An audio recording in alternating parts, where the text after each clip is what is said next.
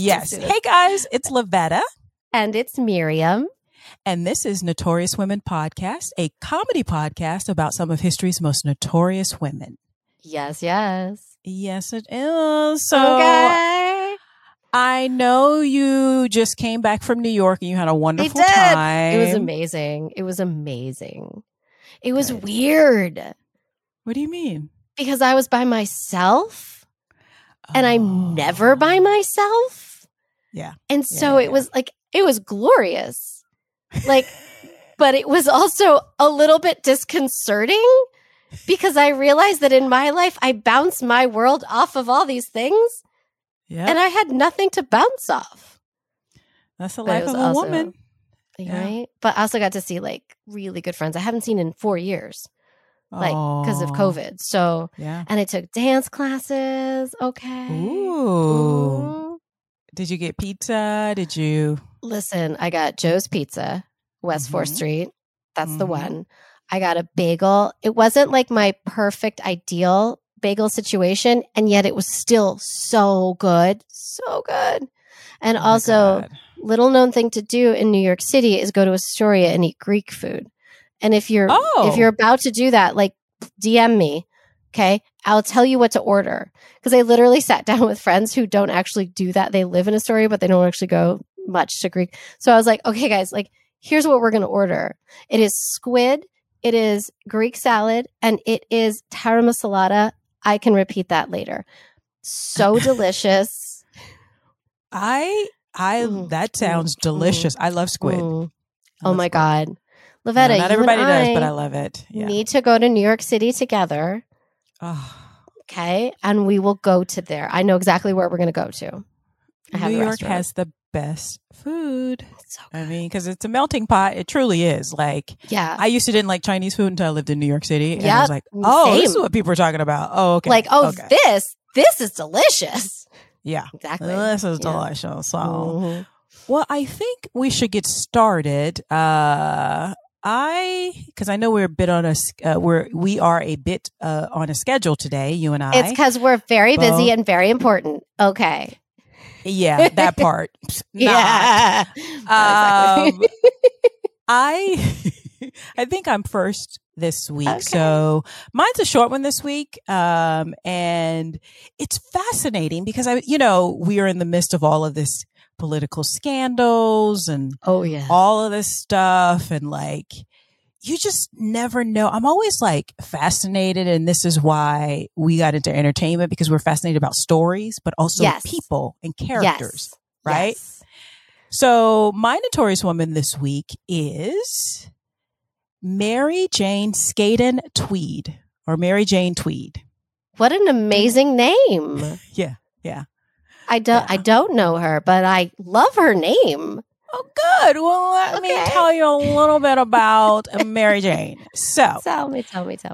Mary Jane. Now, the name Tweed will probably sound somewhat familiar to our listeners and to you as well. So, shortly it will become clear. Oh, I know who she is. I know who she is. Well, Tweed. Go on. Yes. Okay. I think I read a book once. Okay. So just once. Mary Jane Tweed was born Mary Jane C. SKADEN in New York City on March 14th, 1825. Oh, yeah. Boss Tweed. I'm sorry. I gave that away. Listen, when my brain works, I get really excited. Okay. I know. I mean, popular culture, it works. But so she was born March 14th, 1825 to Joseph C. SKADEN and Jane C. Saxbury. Okay. Now, it seems like Mary Jane, there's not a lot on her. So let me preface that by saying, also for today's story, a lot of my stuff came from, there's a book called Boss Tweed, The Story of Grim Generation by Dennis Tilden Lynch. Okay. Also a biography.com article, the website, thefamouspeople.com and politicalgraveyard.com. So, you found all the things. Yeah, actually, no, because the sad thing about this is that there isn't a lot known about her. Oh, so yeah. Because of him. Yeah. The little known fact about what we do, quite often it's just as hard when there's so much information as when there's no information. No information, you have to look farther. It's true. Yeah, and this is pre-Gilded Age, so this when she was born, at least. Okay. So, so this is a while back, so it could be that, but also because it seems like Joseph, her father, was a pretty well-off man. He actually owned a brush making factory. Oh, so they had some coins, like they had some stacks, you know. Right. So so much so day. that she met in 1843. She actually met a man by the name of William Meager Tweed, who worked as a brush maker and then a bookkeeper for her father at the factory. Okay. Now, the two must have hit it off. Who knows? Who's to say that, you know, they're two young people thrust together, or William saw an opportunity to marry up? Who knows? You know what? Sometimes two birds, one stone. You know, she cute, she rich. Let's do this. You know, yes, it's like the Martha Washington and George Washington. Like, I have no doubt that it was a love match, but Martha looked real good because she had all that money. So she was like, not mad. You know, not mad. So, so whatever, the two courted and they eventually married. Now, I found 3 different dates, really? But they did get married in 1854. So they got married a year later, either on September 18th, the 21st, or the 29th. So who knows? But the two lived with her. So Mary then lived with her new husband, William, with her family in their home on Madison Street for about 2 years. Ooh. Okay. So I mean, I assume a large home. Yeah. Because it seems like, you know, everything was bigger back then and the father had some money. So, but that's also an indication that William did not have a lot of money because he was not able. And it could be that, you know, her dad's like, you're not taking my girl out. Like, you know. Yeah. Like she's used to living a certain way. So, and then there are some reports that William became her father's partner in some ways. So, but that's just a little hazy. The earlier part of this story is a little hazy, and I think it's just because of what comes later. So now, you know, obviously William, her husband, is a go-getter. So she's this woman. I'm assuming he married above his station. So he married above him. Yeah, that seems right. And she married sort of beneath her, right? Yeah. So, but in 1848, so 4 years after they were married, William organized a volunteer fire company called Fire Engine Company Number 6, aka the Americus Engine Company. Okay. Which some say was a little more than an organized gang. Now, yeah, probably. For context, what we think of like the modern fire department now was not what it was back then. Back then, fire was a huge concern, a huge hazard because a lot of the stuff was made of wood. A lot of the buildings, everything was basically made of wood because it was cheaper. Wood and manure. That is what everything was. That's disgusting. Think about it. That's why the rich lived in brick buildings. Yeah. Yeah. So now at this time, so a lot of the fire, like putting out business was created by volunteer fire companies. So it's not like they trained they literally volunteered. And if I were an enterprising and a criminal, I would use it as sort of like a modern day sort of, how'd you say, like, you come in and be like, it's a shame if something happened to this building. I just, you know, I don't know that's what happened. Probably did. Yeah. So, because the way they described a lot of these fire companies, and they would like regularly fight each other. So they're a bunch of thugs. Like, okay. That sounds like a movie I would watch for sure. Yeah. A lot of white on white crime in this. Girl, a lot of white on white crime. It is a big problem. We need to do something about it. Okay. Yeah. So in 1848, he started. You know, those white people, though, I mean, you can't really control them. I mean, that's why when people say that, and it's always, I will say sometimes it's usually like, immigrants or like first generation, I'm like, have you met white people? I know, right? White on white crime is really big throughout history. Let's just go back to the thing we keep going back to, because it's a fact. 100 Years War. Okay. Yeah. All white, all day. Okay. All day.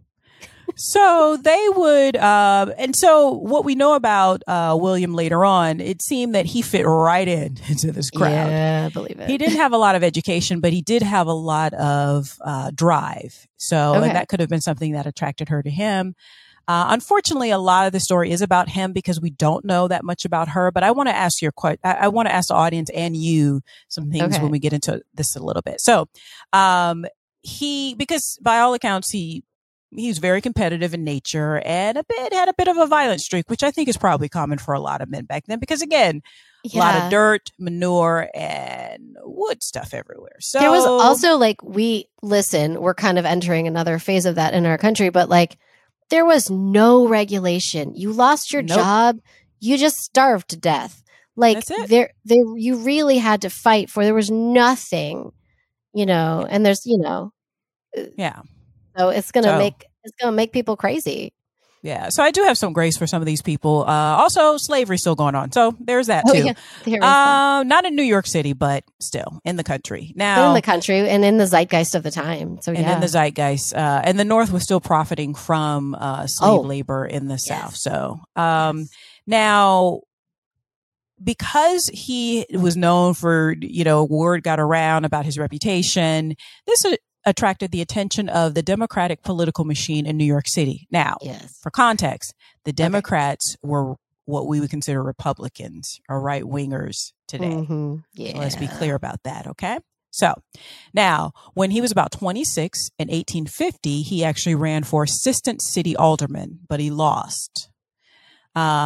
Now, in his second trial, a year later, he ran again and won, and actually served as the alderman for the 7th Ward for one term in 1852 in Congress, which by all accounts was unremarkable. So it seemed like that kind of way to come up in the world didn't appeal to him. I suspect that William did not really want to serve the public. He wanted the power.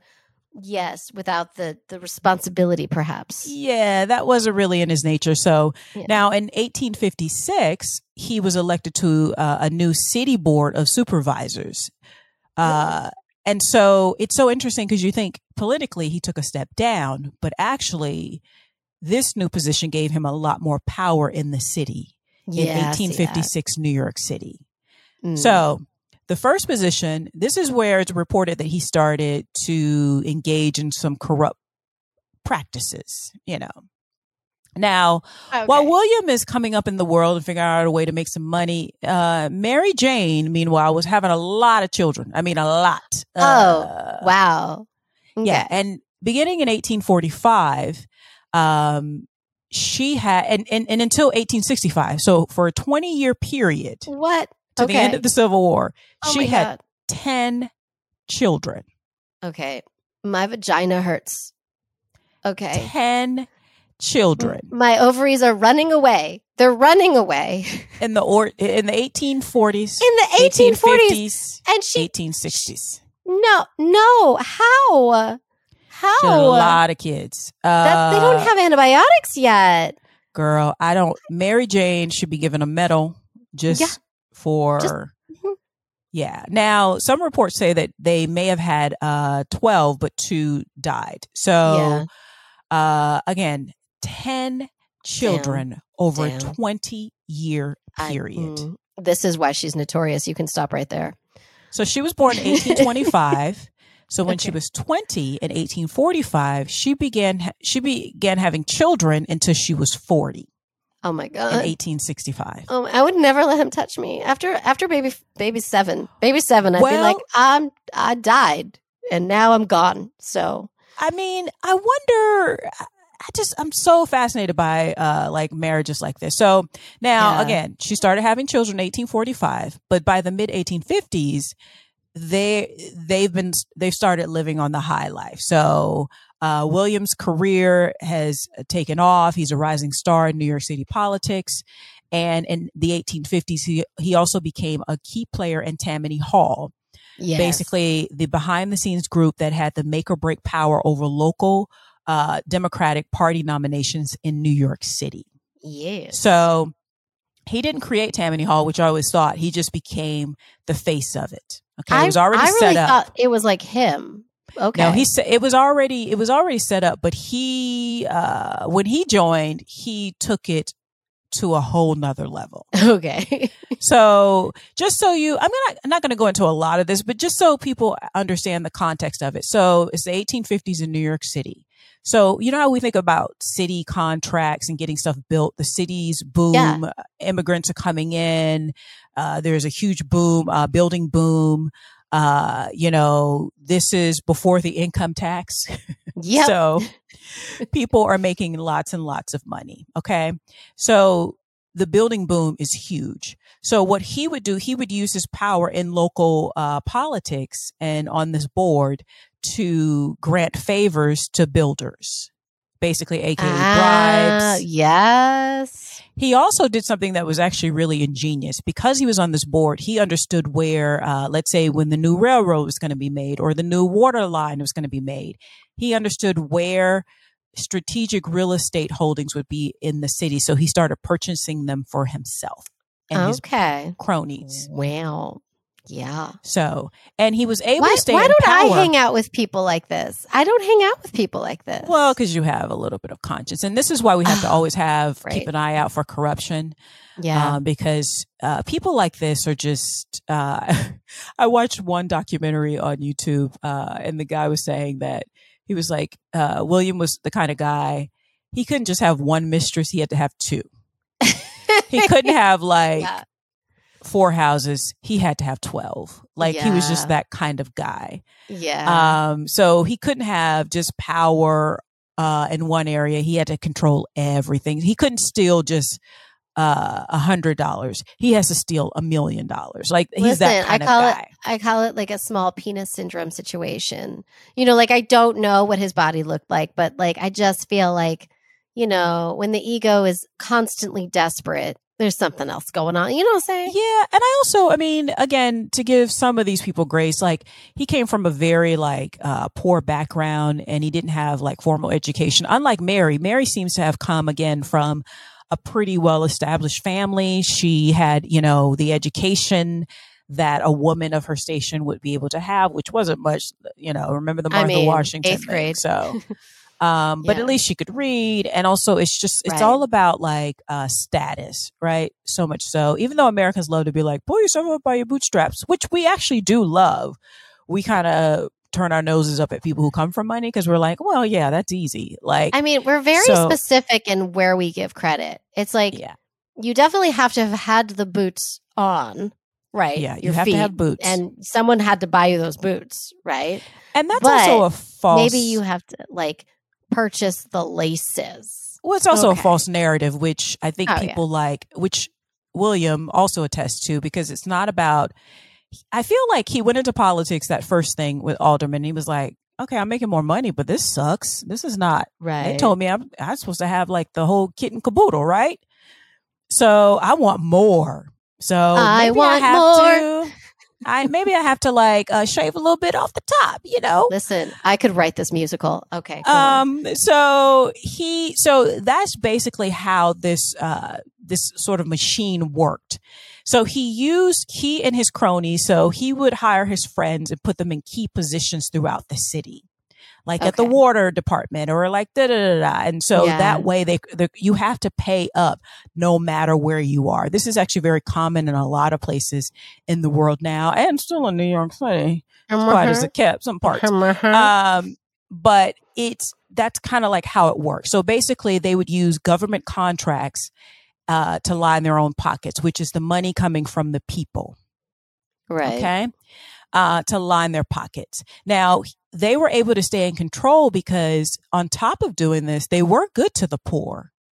They particularly the Irish immigrant population and the Irish American population. Yeah. They particularly, a lot of them couldn't read, and that doesn't mean that people weren't uneducated, but they're like, well, what have you done for me lately? So Tweed and his buddies would like give money to the poor. They would actually physically go out and give things to the poor. They would get Irish immigrants a lot of jobs on these things. But it's so funny because they were giving them one thing on one hand, but also robbing the city and therefore them blind on the other hand. Right. Yeah, so it's like, I'm giving you, I'm getting your job making $10 an hour. You pay into the union at $4, right, an hour. The person's happy because they're like, hey, I still got 6, and they're giving out turkeys during, Christmas and and they're also robbing the $4, collective $4. Right. They're robbing that. It's optics. It's all optics. It's like, look what a gracious, kind human I am. Give me half your money. Yep. And because the Irish, because there were so many of them at this time, at this point, they were a very powerful voting bloc, particularly in New York City. Yeah. And I mean, and to be fair, the Irish were demonized when they first came to these shores, which is so ironic to me. Cause again, this is where white on white crime. Cause I'm like, Irish people, when you think of white people, you definitely think of Irish people. Okay. Listen, they're translucent. Like it's fine. They're beautiful, but like that's white. That's a white person. But it's always that English Irish on crime. It's the classism, the English looking down, the English and the Dutch looking down on the Irish, and the Irish. A lot of the immigrants that were flooding the city at the times because of the potato famine, which was caused by the English. There's a whole nother story. That's true. And so they were looked down upon, and so when you're desperate, you have nothing. The people who are kind to you, the people who are waiting at the docks to say, "Hey, do you need a place to stay?" Yep. Hey, you're gonna vote for them every time. You're gonna vote for them every fucking time, and I can't blame them. So I can't blame them at all. And by this time, the numbers had reached so that they really held a lot of political power. The Irish and the Irish American voting bloc in New York City. So they basically. William had so much power at this time that he became known as Boss Tweed. Yes. And eventually he appointed himself deputy street commissioner. And I'm going to appoint myself deputy street commissioner too. That sounds good. I'm deputy street commissioner. And basically which is so interesting because like on paper you're like, but he took a step down politically, but it's like, no, he got more power. It kind of reminds me of do you remember Blagojevich? Remember that guy in Chicago? Oh my God. Yes. He basically was trying to sell the Senate seat that was vacated by Obama when he became president. So he basically was like on the phone, like, whoever's going to pay me the most, I'm going to get the most about this. Like, for this thing, like, even though it's like, no, dude, you're supposed to just appoint somebody and then next 2 years people vote for that position again. No, it's the same thing. And so he would like, once he did that, he put his friends into, key roles. He opened up a law office, even though he wasn't a lawyer, and began receiving large payments from corporations for his legal services. Okay, I'm going to open my law office tomorrow. Yeah. You're welcome to pay me money for my legal services. Yeah. So he just reaped sums, and it wasn't just him. They reaped so much money that he had to find a way to launder it. Like, so I'm thinking back to last week's episode of Sister Ping, right? So like, there's so much money, you have to find a way to launder it. I also always, whenever I think of money laundering, I always have that image in my head. Do you remember Bad Boys? I think it's Bad Boys 2. I never saw it. It's so good. It's better than 1. 1 is okay, but Bad Boys 2 is much better. And I remember like the drug dealer, baddie guy, or whatever. He had so much money that he was hiding the cash in his house that the rats were starting to eat the money. Oh my God. Oh, so he had to figure out a way to launder it. Like, yeah. But yeah, and I was just like, that is a lot of money. So, now at the same time, again, so this is like, so now we're in 1860 when he appoints himself, deputy commissioner, right? So let's say Mary's she's on her 8th child. I mean, she's been so busy. And by all accounts, he had mistresses the whole time. I think it's one of those things where, which a lot of marriages, I think back then was like you married them and then you realize, oh, that's not the man I wanted to marry. But but their status in society has also risen. Yeah. They live in a big fancy house. Because I'm sure she has nannies at the wazoo, but also she's getting invited to, I've seen the Gilded Age. She's getting invited to women's organizations. Oh, yes. She's up there. Mrs. She has a fancy carriage, Welcome. even though people, and then I would imagine that the women folk were not looped into a lot of this, Yeah. So I mean, I cannot see the world in which he would come home every night and share with her all of his trials and tribulations. You know what I'm saying? And the thing about him, and I say women folk, like sarcastically, but like, and also he had so much power locally that in 1867, so they've already have 10 children by now and massively, obscenely rich. He got himself elected to the state senate and started doing the same thing at the state level. Oh, shit. Okay. So basically it was just corruption upon corruption upon corruption. And you could never vote them out because they had so much power with this base. And again, the base is happy because they don't really realize that instead of a $10 job, they could actually be making a $25 hour job. Right. And not they don't really pay understand. Right. So basically, Tammany Hall's power became unchecked and unchallenged.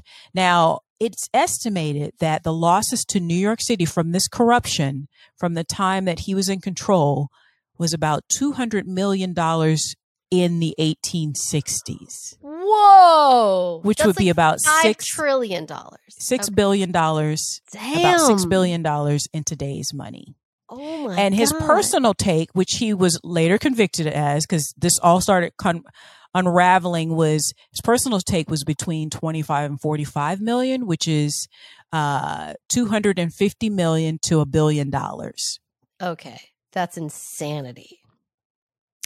So he reigned supreme for about 20 something years, but in the 1870s, his luck started to change. And this is so interesting because of, how we talk about people getting canceled. It's like, so the old version of this was basically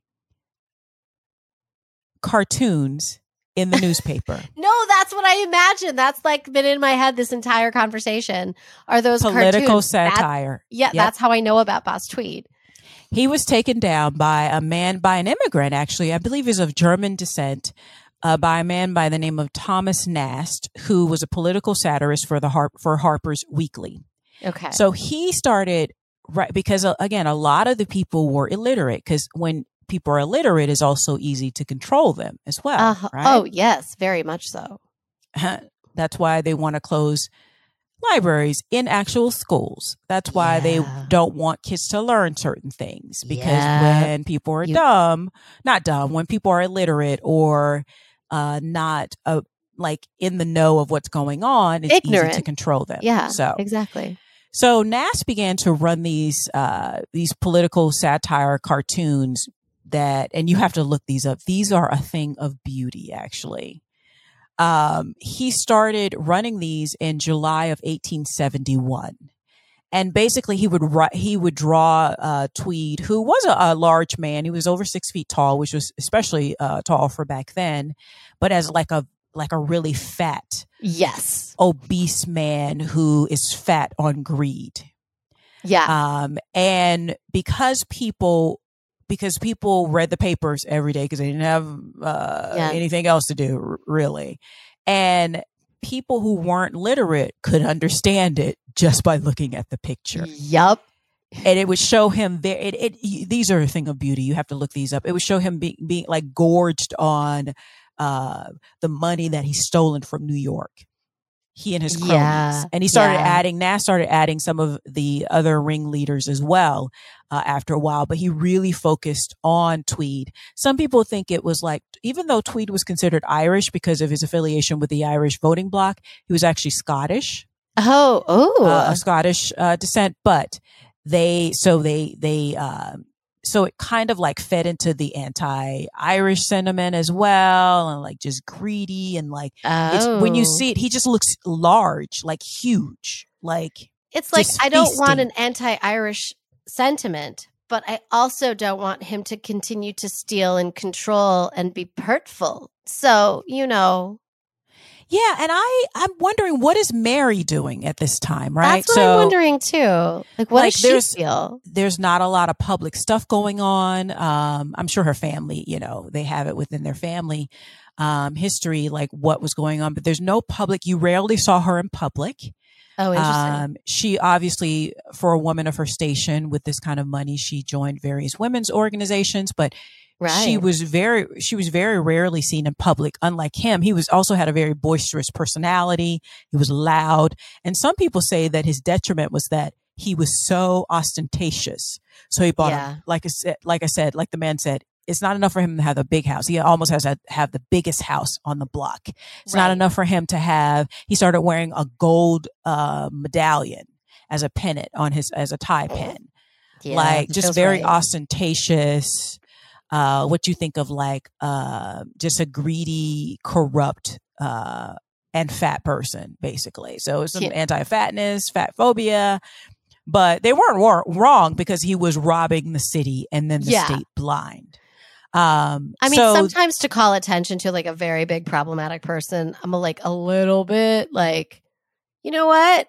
He's stolen essentially billions of dollars from all of these people. Yeah, because even though I think Hugh may, and because the newspaper tried to run these stories, but he has a lot of control of places, right? Yeah, yeah. So how do you get it through? They're like, oh, and they didn't realize the power of the political satirist cartoon until Nast weaponized it for good. Yes, now, Nast.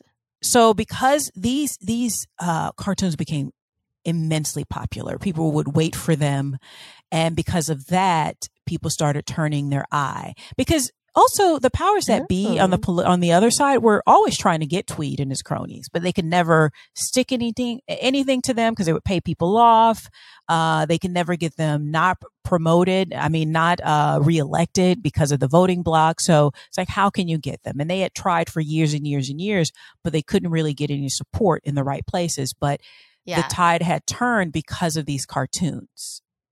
So basically, it was open season, and people, even people who had gone along with it were kind of tired of being like bled dry from these bribes. Well, I mean, I'm sure that like as time goes by, there are other people who have other jobs, who have other situations that are not as, you know, like you can learn like, wait, I can get out of this. Like at some point life changes, the opportunities change.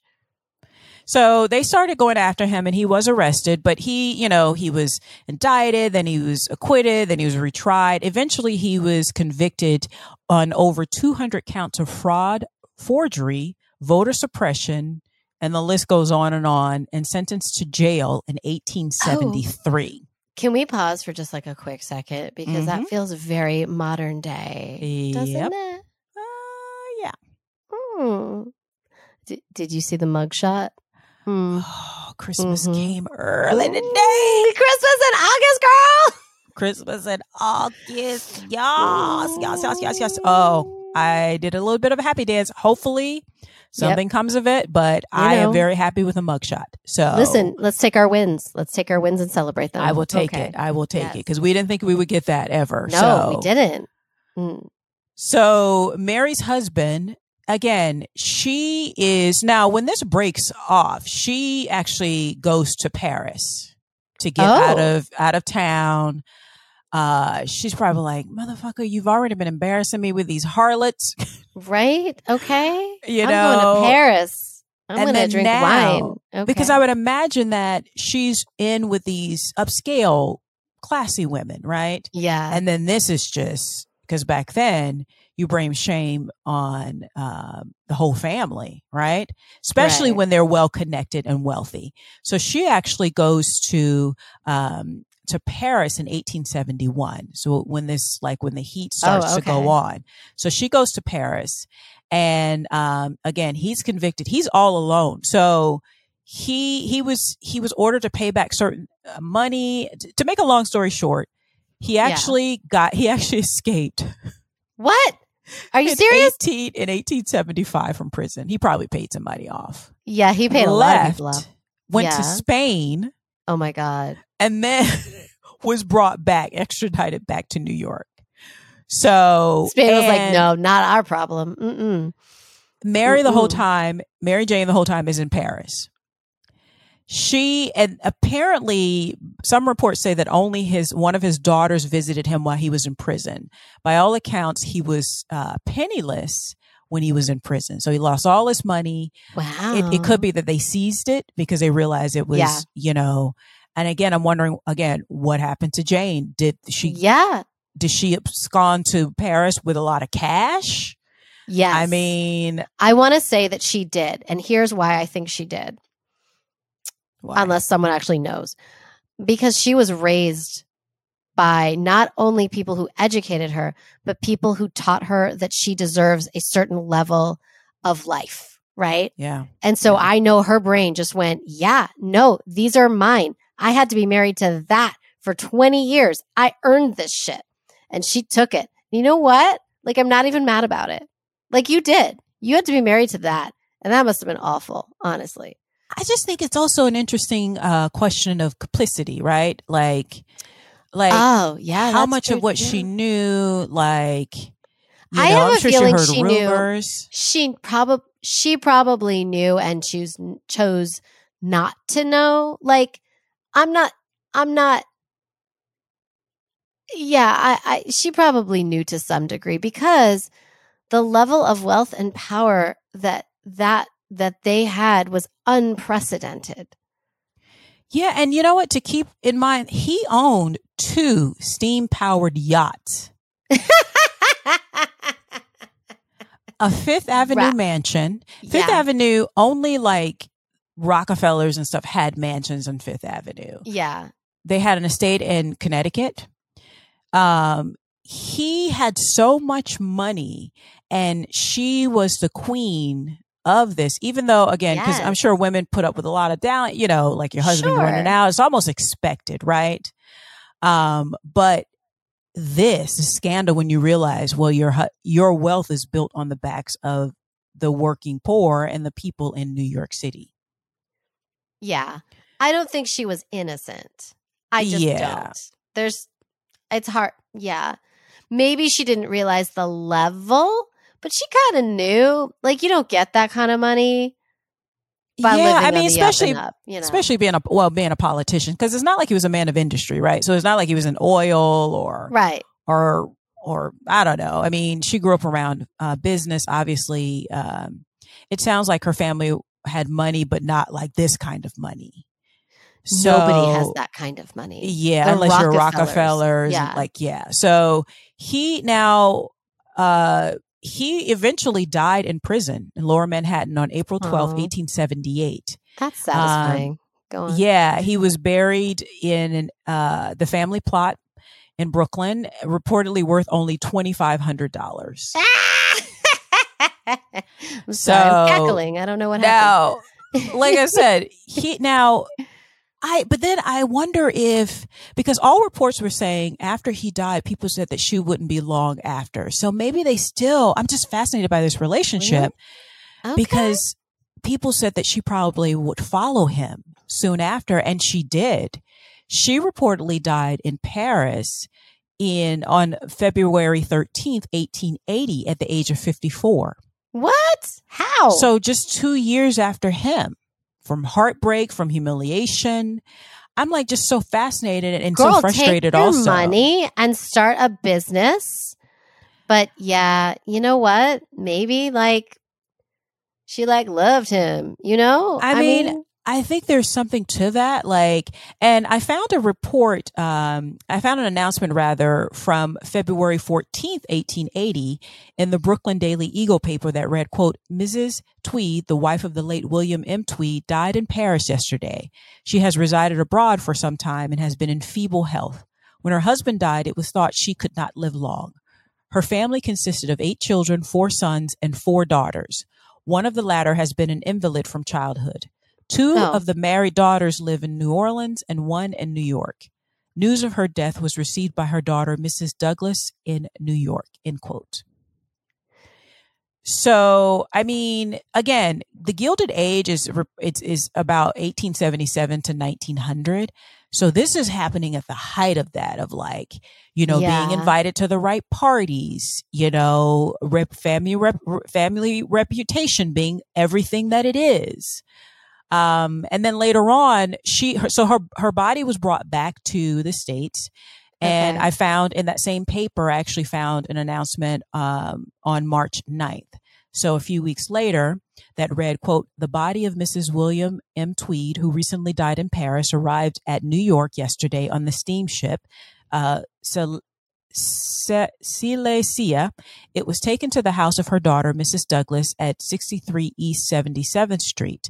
The funeral services tomorrow will be private, and the remains will be interred in Greenwood beside those of Mr. Tweed," end quote.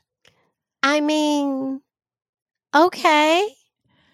Listen. So, why did she have 8 children when she had 10 children earlier? And it could be that they died. It could have been. And again, some of these announcements, you have to take them with a grain of salt. Like I think only the children, only the actual family members know for sure, even though, again, not much is known for her, but I'm just fascinated by her, like women like her, Bernie Madoff's wife. Yes, I was just thinking of her.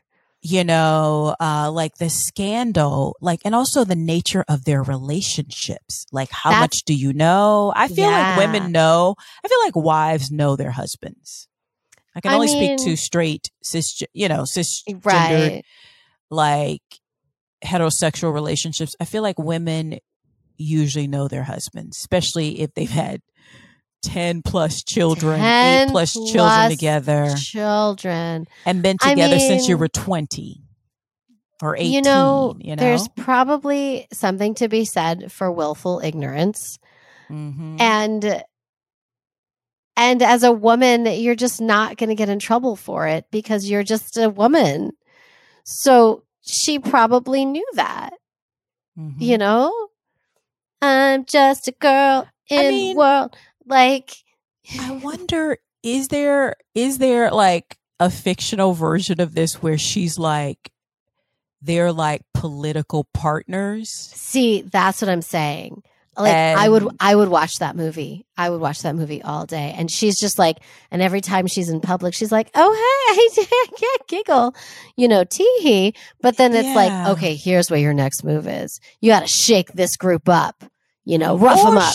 She could be the long-suffering wife. It reminds me of those women who are very religious and then they marry like the most like dastardly roguish men who run around on them and they stay married forever. And you're just like, why haven't you killed him? I don't understand. Yeah.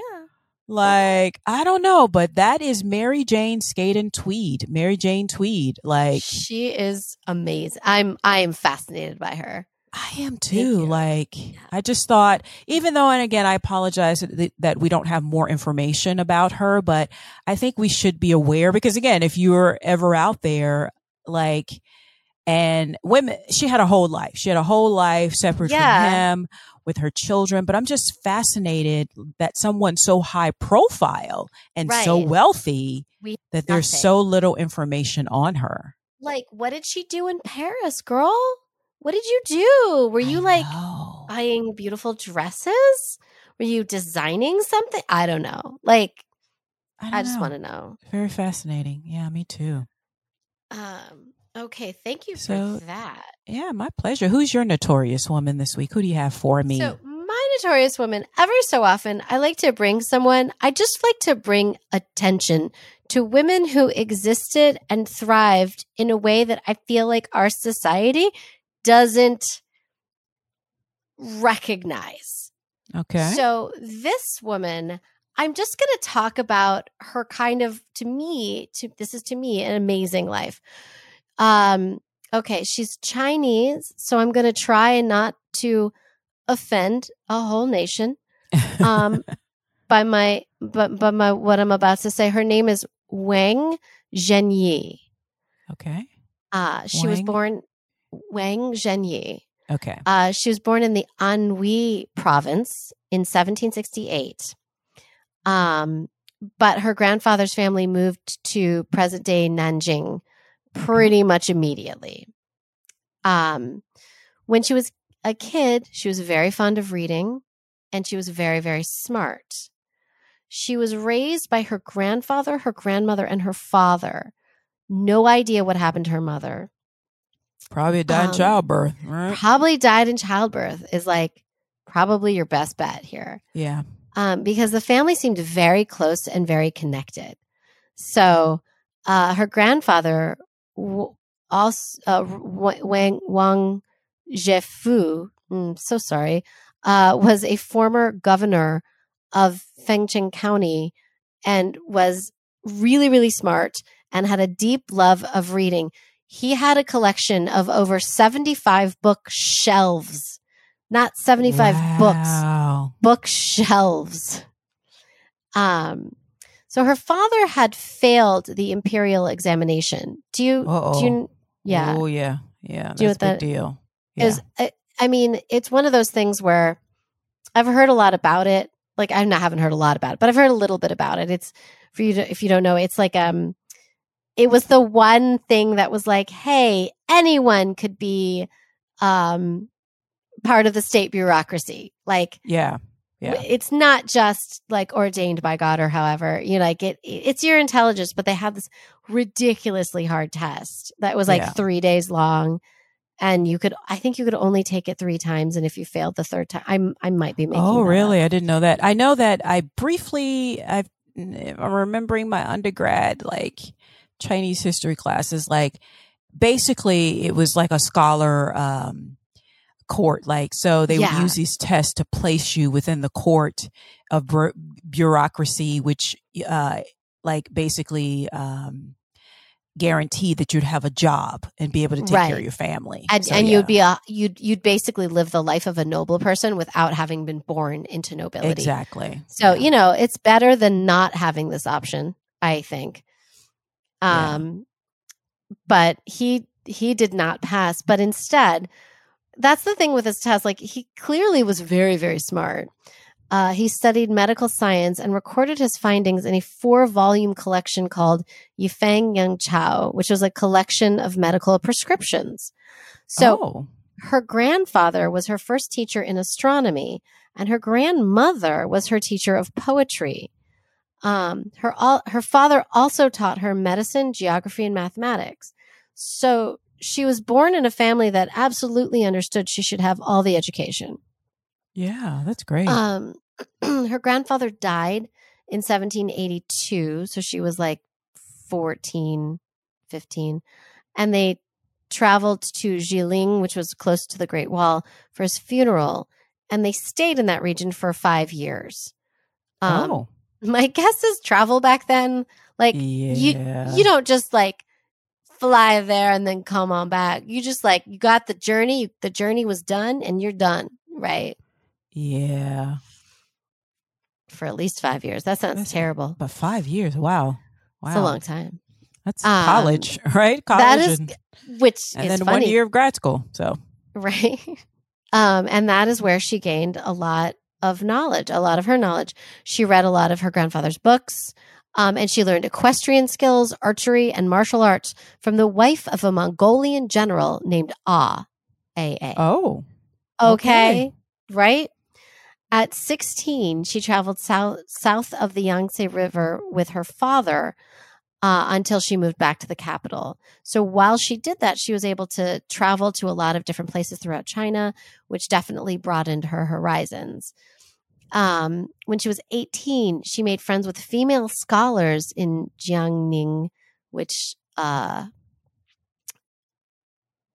guess is where they settled. I think, this is a long time ago about a woman in China. So please humor this.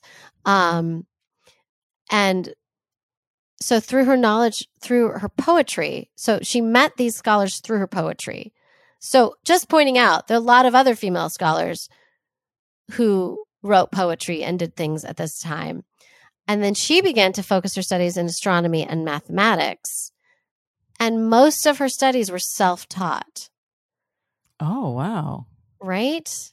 I couldn't figure it out in a classroom with, adjudicated professors. She's teaching herself. She sounds gifted, actually. Yeah, really gifted. Yeah. She got married when she was 25 to a man named Jean May. Oh, so old. I know, right? That's what I was thinking too. Just kidding. Ancient woman. So after her marriage, she actually became better known for her poetry and knowledge in math and astronomy. That she started to teach male students. Oh. Yeah. So in astronomy and mathematics, where she very much excelled, one of her contributions was being able to describe her views of celestial phenomena in her article, quote, "Dispute the Precession of the Equinoxes." So she was able to explain and prove how equinoxes moved and then how to calculate their movements. Oh, wow. Yeah, right. She also wrote other articles such as, quote, "Dispute of Longitude and Stars," as well as, quote, "The Explanation of a Lunar Eclipse." What? Okay. You said words, but I don't. There's reading and then there's reading comprehension. Yes. So, yeah. Honestly, like what I just read out loud to you and to everyone was not reading comprehension. That was just reading. Okay. Eclipse sounds familiar. I know that. Stars? Okay. Stars, right? Yeah. That's a word. That's like Hollywood, right? No? Yep. Okay. Working on it. So she would comment on the number of stars, the evolving direction of the sun, the moon, and the planets. She described the relationship between lunar and solar eclipses. What? They're different? I don't know. She studied the research of other astronomers, but she also was able to do her own original research. Okay, so one of her experiments, this is what she did. And I read this like 5 times so that I could try to understand it, to explain it. She placed a round table in a garden pavilion, which acted as a globe.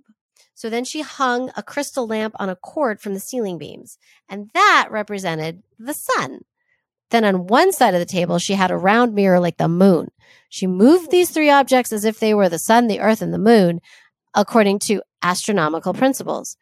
Her findings and observations were very accurate and recorded in her article, quote, "The Explanation of the Solar Eclipse," end quote. Oh. Right?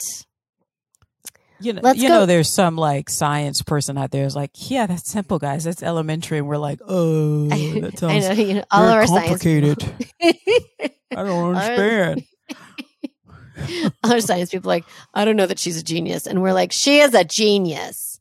But I still think she's a genius. Well, also because it's in the ancient world, right? Like, right. Or 1700s, like, what is considered ancient? I don't know. I guess that wouldn't be ancient. That wouldn't be ancient. Ancient would be in the Western world, we do pre-Christ.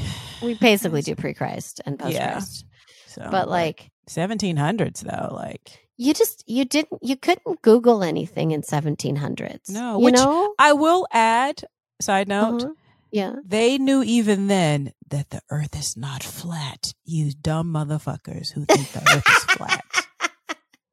Okay, I'm just saying. Go ahead, darling. So she's definitely much smarter than a lot of people in the world right now. Much smarter than, let's say, 20% of the current population on Earth. Okay. Is it 20%? Yeah, it is. That's a lot of people. Okay. Girl. Mm-hmm. So let's talk about her math nerdery because it excels. Here we go. So she mastered trigonometry and knew the Pythagorean theorem. Listen, I never even took trigonometry. I'm gonna call myself out, okay? Because I didn't have to. She mastered it like by herself. Cool. Yeah, this woman is obviously gifted. I mean, I did take trig in high school and calculus. You are smarter than me. Yeah, no, I know. I can't remember much of it because I am dumb most of the time. So the fact that she self-taught in the 1700s, again, she is clearly gifted. So yeah, she wrote an article called, ready, The Explanation of the Pythagorean Theorem and Trigonometry. Okay. And she described like a triangle and the relationship between the shorter leg of the triangle, the long leg, and the triangle's hypotenuse, like very correctly. She was correct. And when I read that sentence just now, like I got a little PTSD from all of the math classes I had to take back when I was young. Okay. I was like, what? I don't know what side. Leave me alone. You're so funny. So she was a big fan of the mathematician May Wending, he was famous in the early Qing dynasty, and he wrote the book Principles of Calculation. So she became a master of this book and rewrote it with simpler language and made it available to others under the title The Musts of Calculation. Now, see, this is what makes her brilliant, because it's one thing to understand something, but the ability to then explain it to dumber people and understand how that's how you're going to make the world a better place if more people understand these things. Yes. Yes. Like that is the real gift, actually, I think. She simplified multiplication and division. She was dedicated in her study of math and wrote a book called The Simple Principles of Calculation when she was 24. She said, this is a quote from her, that her studies were difficult, but she said, quote, there were times I had to put, I'm going to re-say that because there was a that. I'm going to start again. Here we go. Quote, there were times that I had to put down my pen and sigh, but I love the subject. I do not give up. Yes, girl. I don't even think she recognized how out of the box she was living. Well, I think people who are gifted don't, because it's obvious to their brain. Yeah, exactly. You know, but it's not to the rest of us. We just don't see it. It's kind of like those things, I think, when you see, I saw one on Twitter recently. I'm not calling it the other thing. And it's like a picture and it had like numbers in it, but it also looked like faces. Oh, yeah. And like, I was like, oh, I did good. I found 7. And it's like, oh, actually, there's like 12. Yeah. Those people see the 12 of them. Oh, yeah. And yeah. like, those are right the people who see the 12 immediately and not have to be told there's 12. And then you're like, oh, I see the 12 now. Okay. Yeah. So I'm married to a man who sees the 12. So I love it. I think it's great because it's like they have like they literally see things that other people don't, which I think should be celebrated. So every so often he's like, you're smart too, honey. And I'm like, just stop. Yeah. And different things. I mean, people learn differently, but math and science, and like I said, I took trig and calculus, but again, I'm not like, and I knew then. Shut up. You are. No, I knew then. I was like, yeah. Cause when I was really, really little, I wanted to be an astronaut, but I'm not smart enough to do astronaut math. No. I mean, get a tutor, figure it out, you know. No. Astronaut math is a whole nother ball game. So I went, oh no, I don't want to leave the Earth. That sounds terrible. That was my take on being an astronaut. Oh no, I'm telling you, first when I get my coins together, I'm going to space. Okay. Oh yeah. Let me know how it is. Totally going to space. Okay. Take pictures for me. Oh yeah. Oh, that'd be so great. Oh, I'm not. Yes. I'll just buy like another house or something. I don't care if I go to space. I don't want to die in space, but if I die up there, I'd be fine with it because I will be dust to dust, ashes to ashes. It's all going back to the universe. All right. Listen. All right. I mean, but to be able to see the Earth from space, come on. I don't want to do that. That's going to freak me out. That is amazing. Oh my God. Nope. I would die. It'd be so great. You. So great. Terrible. Yeah. Okay, so I'm not even done because she also wrote poetry. Of course she did. Lots of it. Wait a minute. So she's smarty pants with math and science, and she's creative. And like, what are you doing? Like, I was creative, so it was like, okay, that math and science weren't my thing, but now she can do everything. Come on. So if this woman has more than one tooth in her mouth, I hate her, because that means she's wonderful and perfect in every way. I've seen pictures of her. She like drawings. Yeah, she's got more than one tooth, and not tooth. Tooth with an F. She's got okay. so many tooths. I can't even.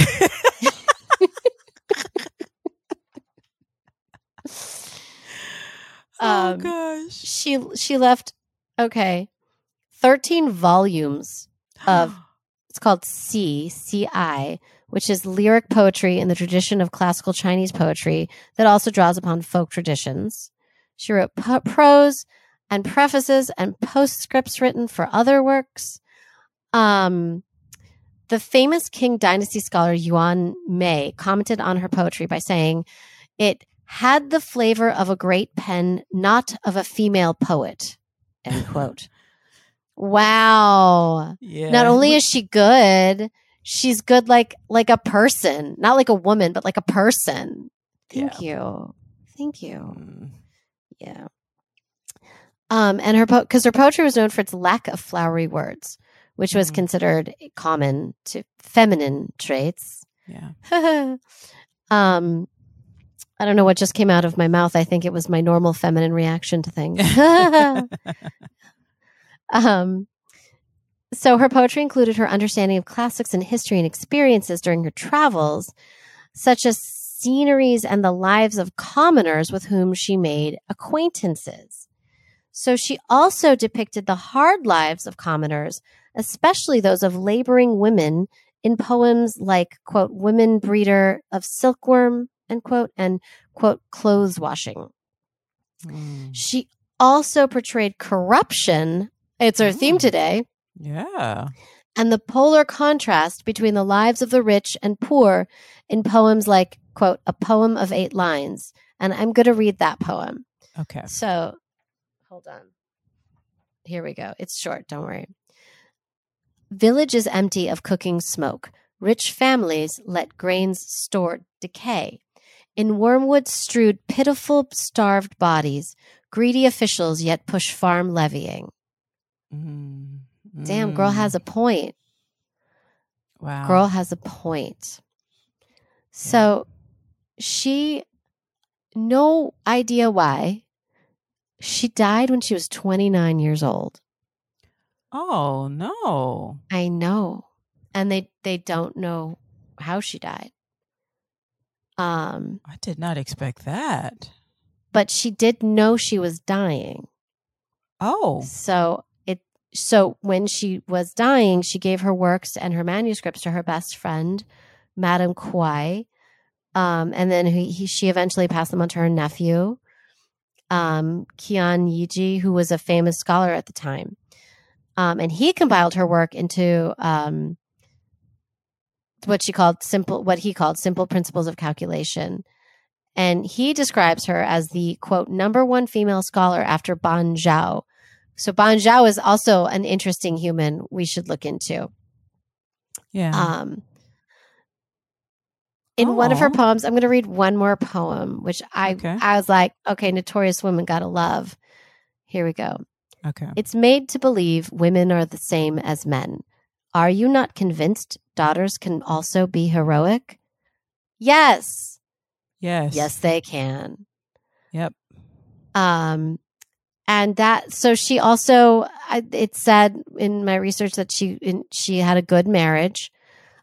She did not like social feudal values. Quote her, when talking about learning and sciences, people thought of no woman. She said, quote, "Women should only do cooking and sewing, and that they should not be bothered about writing articles for publication, studying history, composing poetry, or doing calligraphy. Men and women, quote, are all people who have the same reason for studying." Like, let's call this woman out. Let's talk about how she was in the 1700s, okay? And died at 29 and did all of this. Wow. Yeah. So in 1994, the International Astronomical Union's Working Group for Planetary System Nomenclature, they named the planets. That's an easier version of that. Gotcha.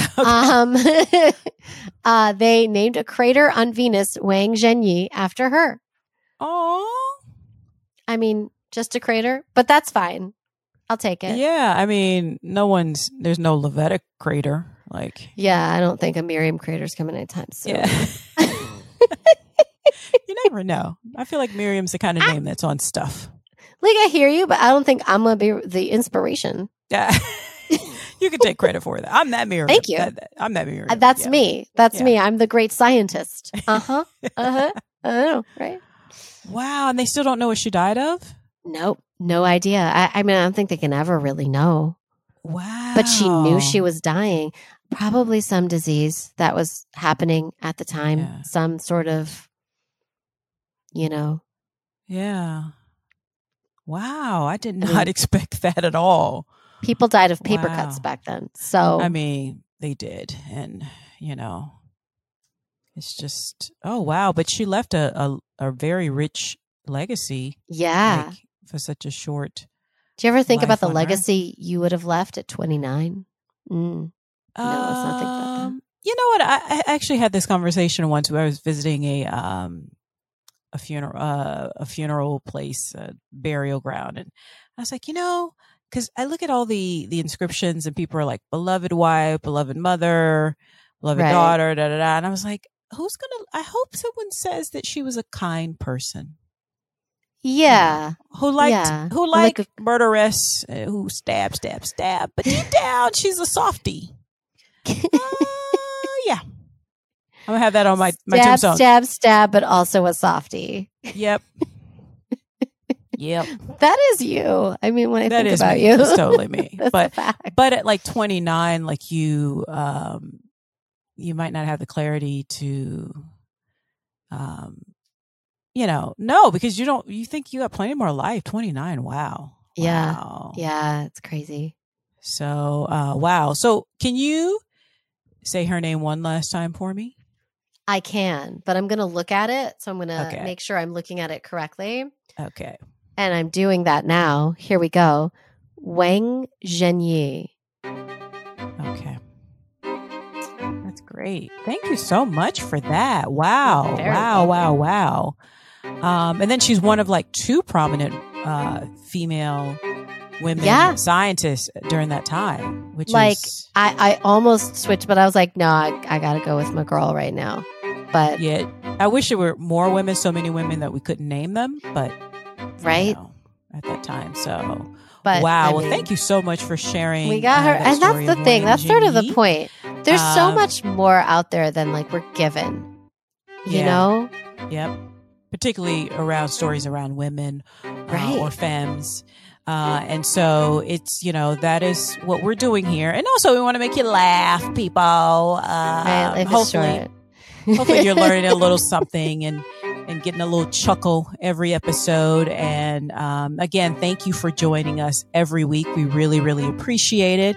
That's going to wrap up this latest episode of Notorious Women Podcast.